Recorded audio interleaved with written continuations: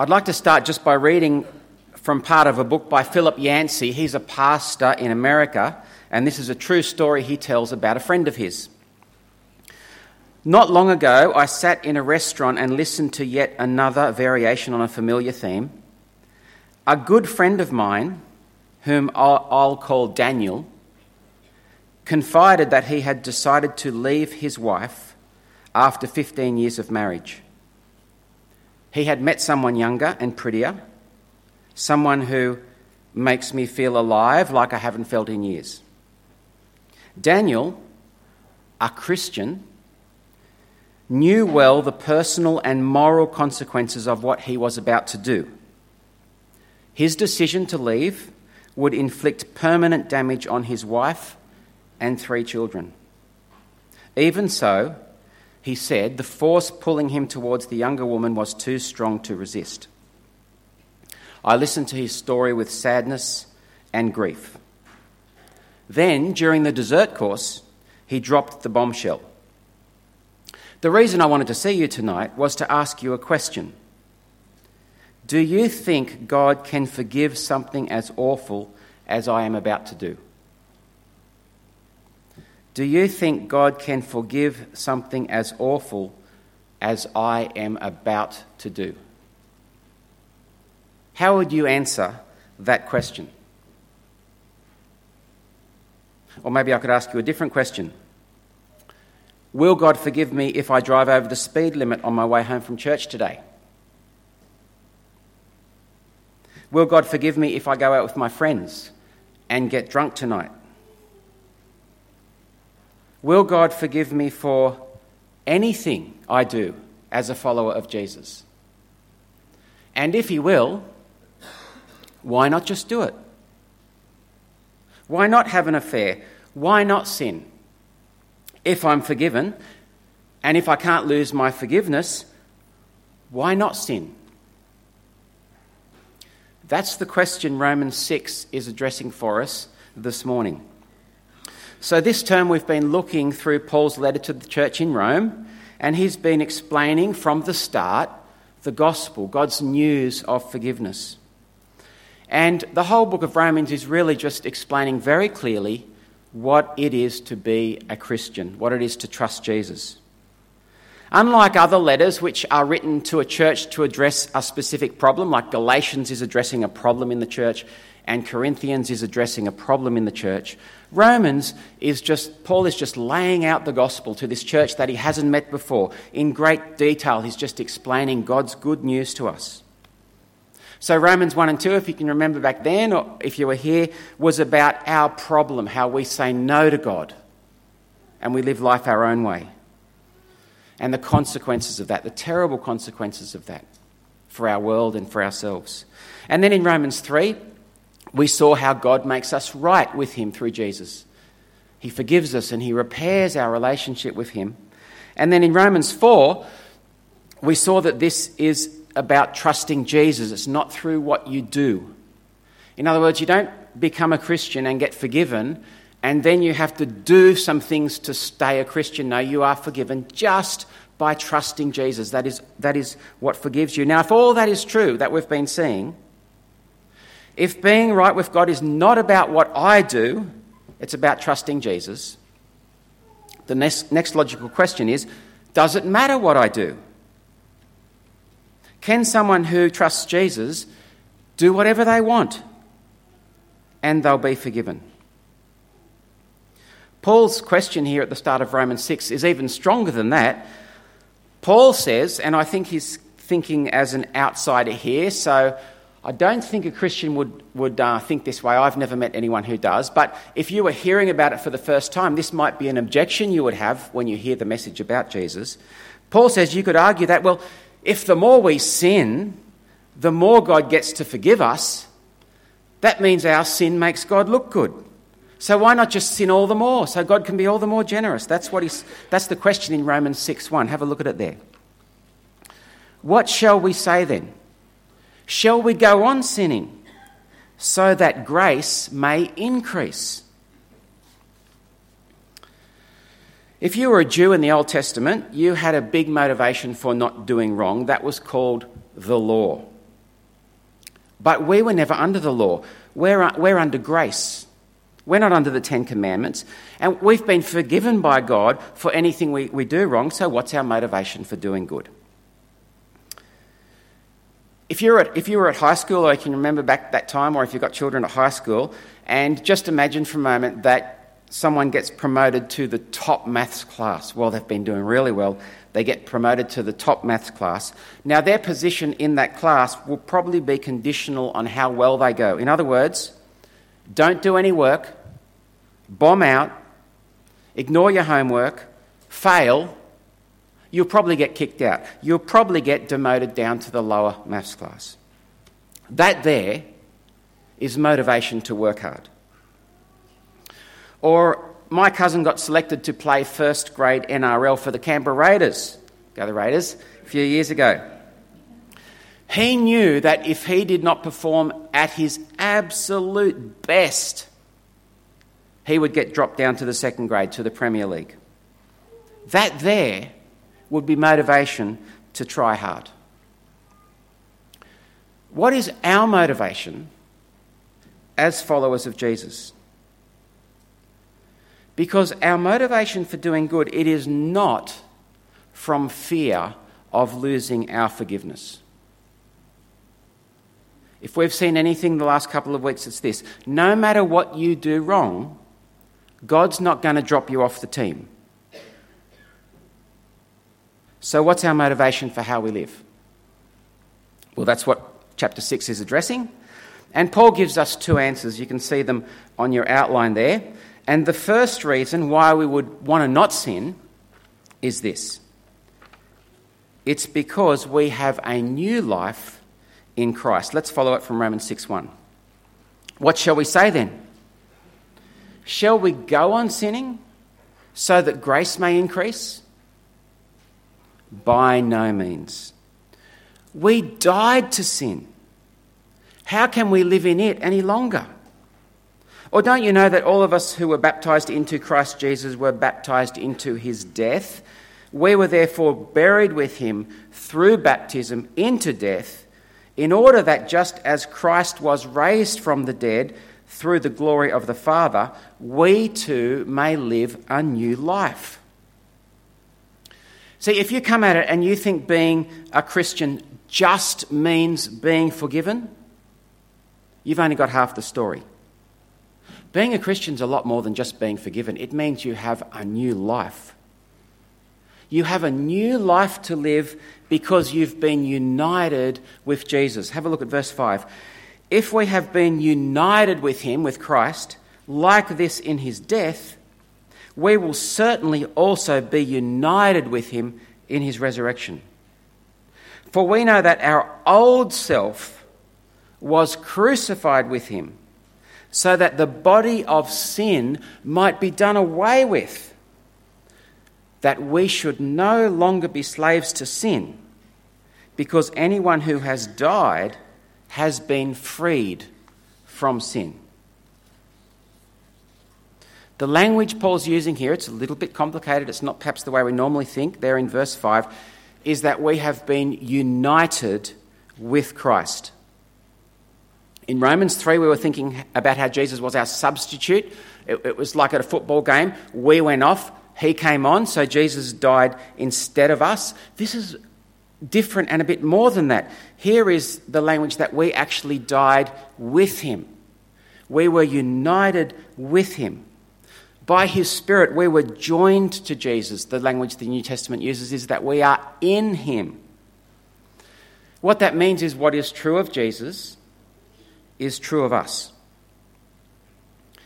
This is a really simple example. I apologise before I use it. But it's a bit like when you go skydiving. I had a friend who went skydiving and she got strapped to the instructor. So she got joined to her instructor. She got united to her instructor. So if that's you, wherever your instructor goes, you go. They jump out of the plane, you're out of the plane. They fall, you fall. They land safely, you land safely. When you are joined to them, what happens to them happens to you, for good or for bad. Paul is saying we were united with Jesus. So verse 4 says, when he died, we died. We died to our old life of sin. And verse 5 says, when he rose, we were given a new life. And so to think about what life now looks like for us as Christians who are in Christ, we need to look at Jesus. And when we look at Jesus, Paul says, we see that Jesus lives for God, not for sin. Verse 9. For we know that since Christ was raised from the dead, he cannot die again. Death no longer has mastery over him. The death he died to sin once for all. But the life he lives to God. Jesus lives to the glory of his Father. And Paul says if we're united to him, that's the life we should live to. Verse 11. In the same way, count yourselves dead to sin, but alive to God in Christ Jesus. That phrase, count yourselves dead to sin, it means think about it, reflect on who you are. You are not a disobedient sinner anymore who hates God and who is in slavery to sin and who wants to do wrong. That is not you if you're in Christ. That's not who you are. You have been made into a new person and you actually want to serve God. So next time you are tempted to do wrong, consider this. Count yourself dead to sin. Think about it, Paul says. Take a step back and look at yourself and realise this is not who I am now. I don't want to do this. This is part of who I was before I was a follower of Jesus. Why would I want to go back to it? I wouldn't want to go back to it. Verse 12. Therefore, do not let sin reign in your mortal body so that you obey its evil desires. Don't offer the parts of your body to sin as instruments of wickedness, but rather offer yourselves to God as those who have been bought from death to life.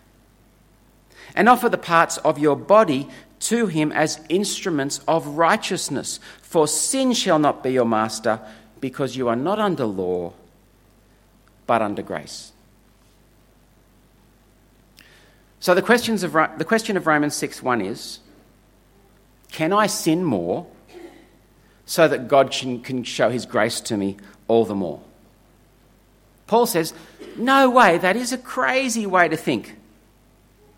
God's grace is not just that he's forgiven you. God's grace is that he has given you a new life. God's grace is not just to get out of jail free card, go straight to heaven so that you can keep doing wrong. God's grace is that he has made you into a new person. You're not a slave to sin anymore. Be who you are. Now, in the second half of Romans 6, Paul's going to think a little bit more about what it means that we were slaves to sin. And he raises another similar question in verse 15, and he uses it to give us another reason why we won't want to sin. The question is a little bit different to the question in verse 1. It's a very subtle difference, though. This time he's saying, if we're not under the law anymore, I guess he's thinking of a Jew here. So Jews have been set free from the law. That's what chapter 7 will say. If you're not under the law anymore, if you don't have to obey the 10 Commandments to be made right with God, can you just do whatever you want? Can you do whatever you want? Paul's answer is, you are free from the law, but true freedom is not freedom to sin. True freedom is freedom to do what is right. Freedom to serve God. Okay, let's pick it up in verse 15. What then? Shall we sin because we're not under law, but under grace? Paul gives the same answer. By no means. Don't you know that when you offer yourselves to someone to obey him as slaves, you are slaves to the one you obey? Whether you are slaves to sin, which leads to death, or to obedience, which leads to righteousness. Now, the rest of chapter 6 is like one of those before and after photos. You know, the ones you see in the magazines of hair treatment or weight loss or gym membership, the before and the after. We are now having a before and after shot of when someone trusts Jesus. So Paul holds up our old slavery to sin, and he wants us to see how terrible it was. And then he holds up our new life in Christ, where we can serve and obey God, and he wants us to see how wonderful that is, so that we will say, that's the way I want to live. I don't want to sin. Verse 17. But thanks be to God that though you used to be slaves to sin, that's the old, you wholeheartedly obeyed the form of teaching to which you were entrusted. That's the gospel that we've been hearing about. You have been set free from sin and have become slaves to righteousness. See, you were a slave to sin. That's what we were thinking about in the first chapter of Romans, all that muck about the old life, where we rejected our Creator God. And then instead of living for Him, we lived for created things, and we made them our God, and we served them, and we became slaves to them. And that way of living, it was destructive. Do you remember that? Romans 1:29. They have become filled with every kind of wickedness, evil, greed, and depravity. They're full of envy, murder, strife, deceit and malice. They are gossips, slanderers, God-haters, insolent, arrogant, and boastful. That's the before shot. That is what you were. Are you telling me that that is the way you want to live? Of course it's not. That is a terrible way to live that people are trapped in. No human being in their right mind would choose to live that way. So why do people live that way? Well, Paul says it's a slavery. It's a slavery to sin. This is where I think our society gets it really wrong. Because out there, people tend to equate sin with freedom.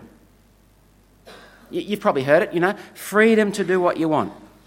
Freedom to live without rules. Freedom to express your sexuality however you want. Freedom to terminate the life of your unborn child just because you want to.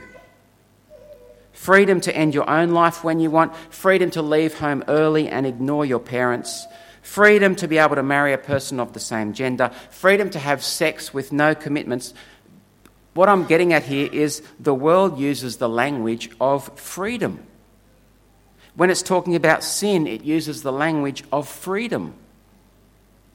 But it's a slavery.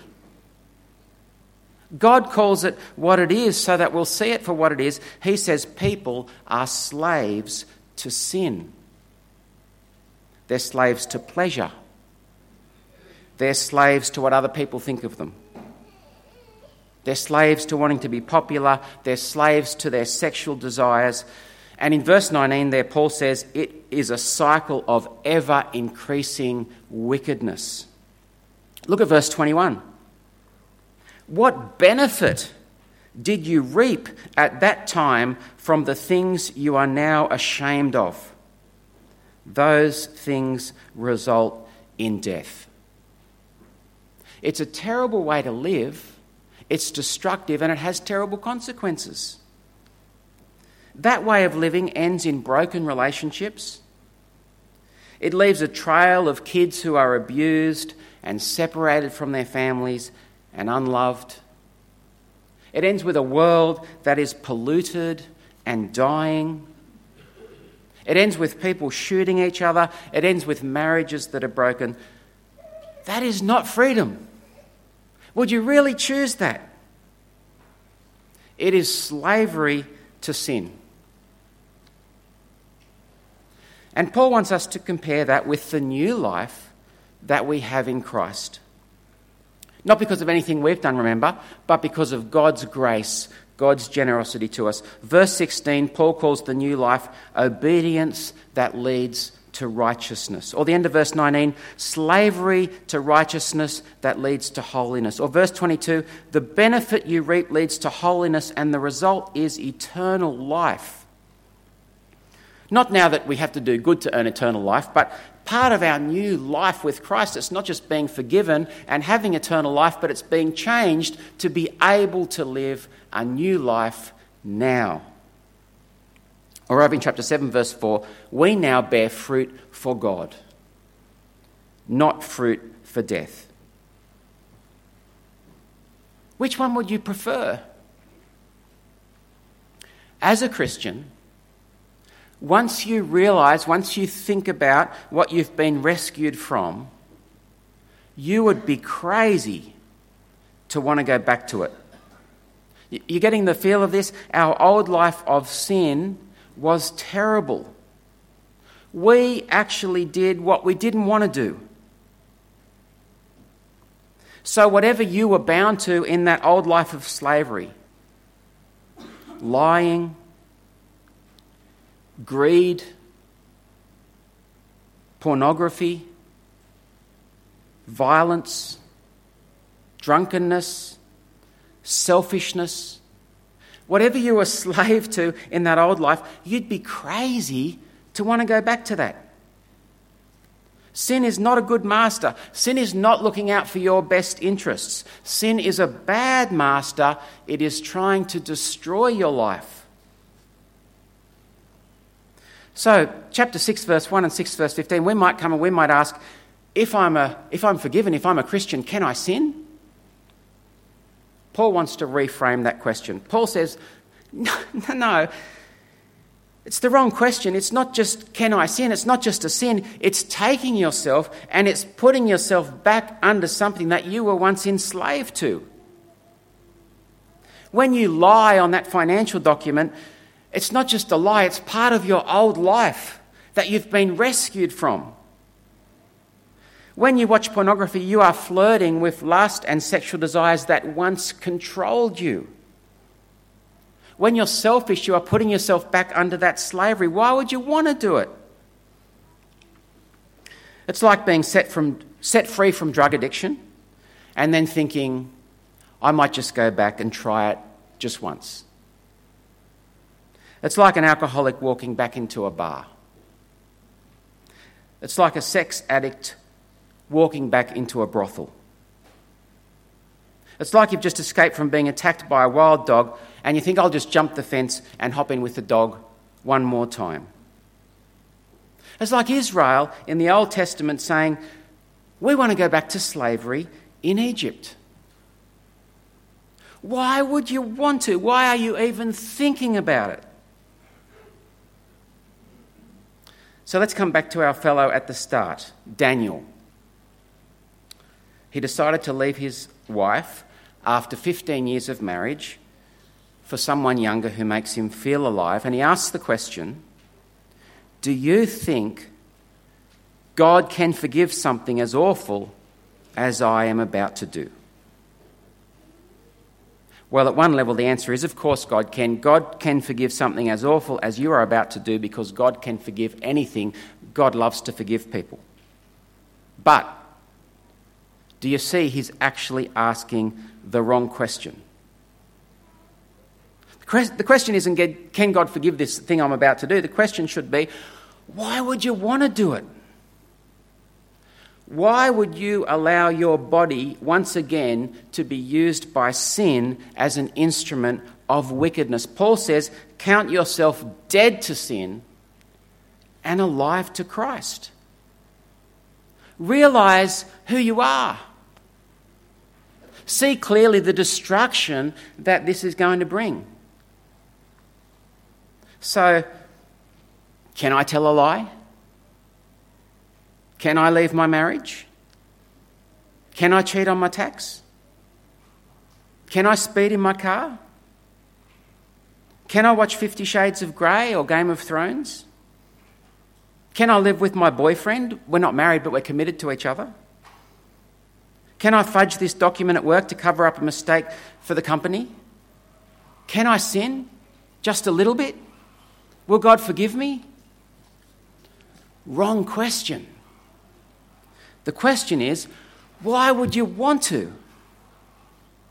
Don't you see what you've been rescued from? Sin is a terrible master. It may look attractive, but it is destructive every time. It may look harmless. It traps people in slavery. Why not sin? It's not because God will drop you off the team. It's not because God won't forgive you. The question is, why would you want to? Given the fantastic new life that you've been given. We died to sin. How can we live in it any longer? Let's pray.